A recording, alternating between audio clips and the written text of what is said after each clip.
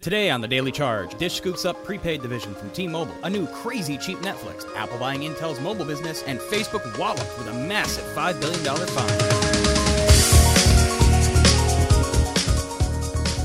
fine. Good morning and welcome to CNET's Daily Charge. It's Wednesday, July 24th. I'm Roger Chang. I'm Ayaz Akhtar. Let's take a look at today's headlines.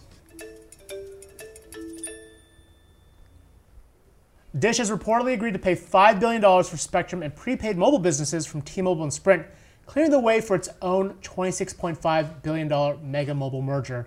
Now, Ayaz, this has been like a long time coming. It's been more than a year at this point. Like, I feel like it's actually happening, and I can't believe it. With Sprint and T-Mobile finally getting together, those two star-crossed lovers. Yes. I'm more interested in seeing what Dish was going to do with their spectrum. There were all these rumors earlier this month that somebody at Google was talking to them about that, but then Google vehemently denied it. So we'll see if something comes of it. What's interesting about this deal, and it is right now, it's still based on a Bloomberg report, so we haven't confirmed it yet, but the interesting hook there is the sale has a no resale clause for 3 years. So Dish has to keep this for 3 years, so they do kind of have to start their own business in earnest. Dish has been sitting on a pile of wireless spectrum, and this is largely what this deal is about, is getting spectrum. And they haven't done anything with it. Well, they could lease it, right? They can keep it and no, just lease so it out. This is the problem. They've got spectrum that the FCC has mandated that they need to use for a network by next year. That's amazing. They haven't even built anything yet. It means we're getting a new carrier. Maybe. Competition.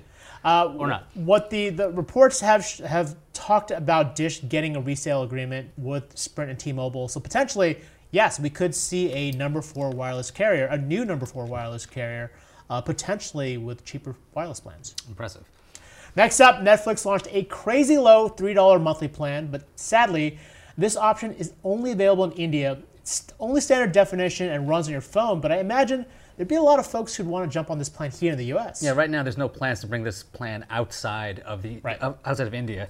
It definitely seems like a move because Netflix has such a large subscriber base. How do you make it larger? Yep. They did report like a slowing user base. Right, it's the first time ever they had subscriber losses, which is a big deal for a growth company like Netflix. So yes, tapping into the population of India, which definitely probably can't afford the more expensive plans that we're used to, but doing it in this kind of limited way, I still think this is an option that would be great everywhere. $3 a month for one device? Sounds all right.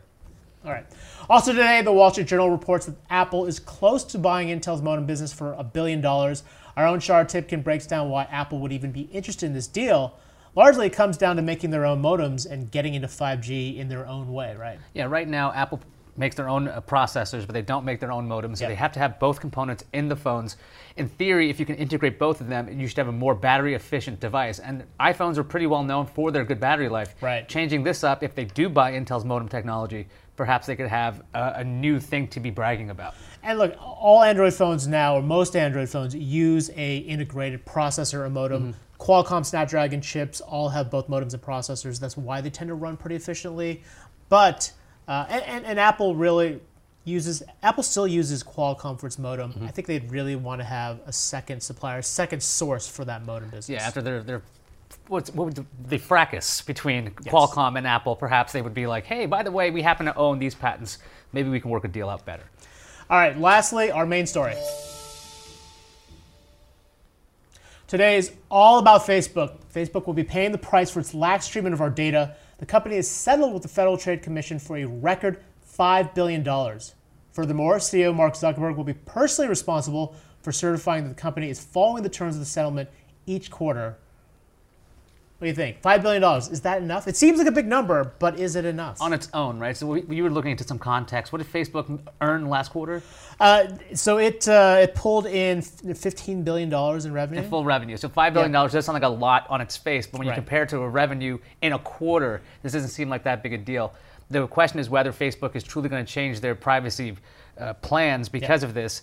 What is this going to mean for Facebook products? I know Mark Zuckerberg had his own post explaining if we're trying to comply with this kind of privacy, it might take us a little longer to come out with products, which isn't a bad thing. Yeah, which is okay. Way. We're fine with that. I think that speaks to the mentality of the company. Is they were famous for sort of the move fast, break things mentality.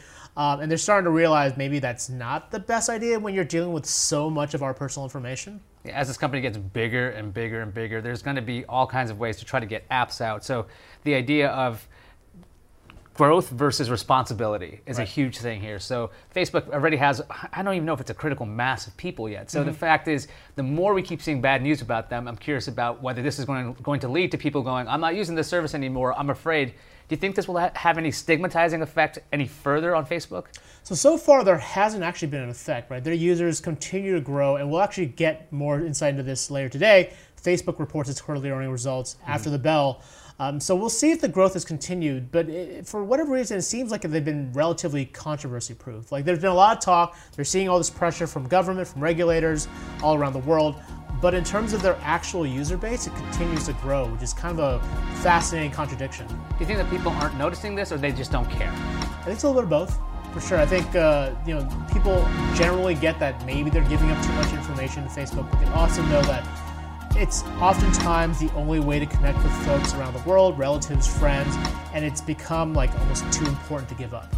Yeah, it seems like Facebook for some people has become the internet, and they don't want to lose it at all because that's how they stay in touch with everybody. The idea that there's an internet outside of Facebook, it's like the old AOL days where people are like, oh, you can go outside of this? Right. But then again, Facebook could be, for some people, it's everything to some people. So it's interesting. What I found interesting was the hook that they basically made. They put Zuckerberg on the hook personally for certifying these privacy policies that the FTC is mandating are actually being put in place every single quarter. That potentially leaves him up to personal liability, which is unusual for these kinds of settlements. Usually executives are not, they're insulated from personal liability. That explains why on Zuckerberg's post on Facebook, it said that he's setting up a new privacy committee on the board. Yep. They're also going to get a experienced product leader to take on the chief privacy officer. So what he's going to do is make sure that everybody around him is privacy conscious, because if something goes wrong, he's in a lot of trouble. So he's building these layers of hopefully, intelligent people that are willing to slow production down to make sure privacy is important. That'll keep Zuckerberg out of the line of fire. Yep. Thank you again for joining us. Tag us online and let us know what you want to see more or less of here on the show. For the Daily Charge, I'm Roger Chang. I'm Isaac. Thanks for listening.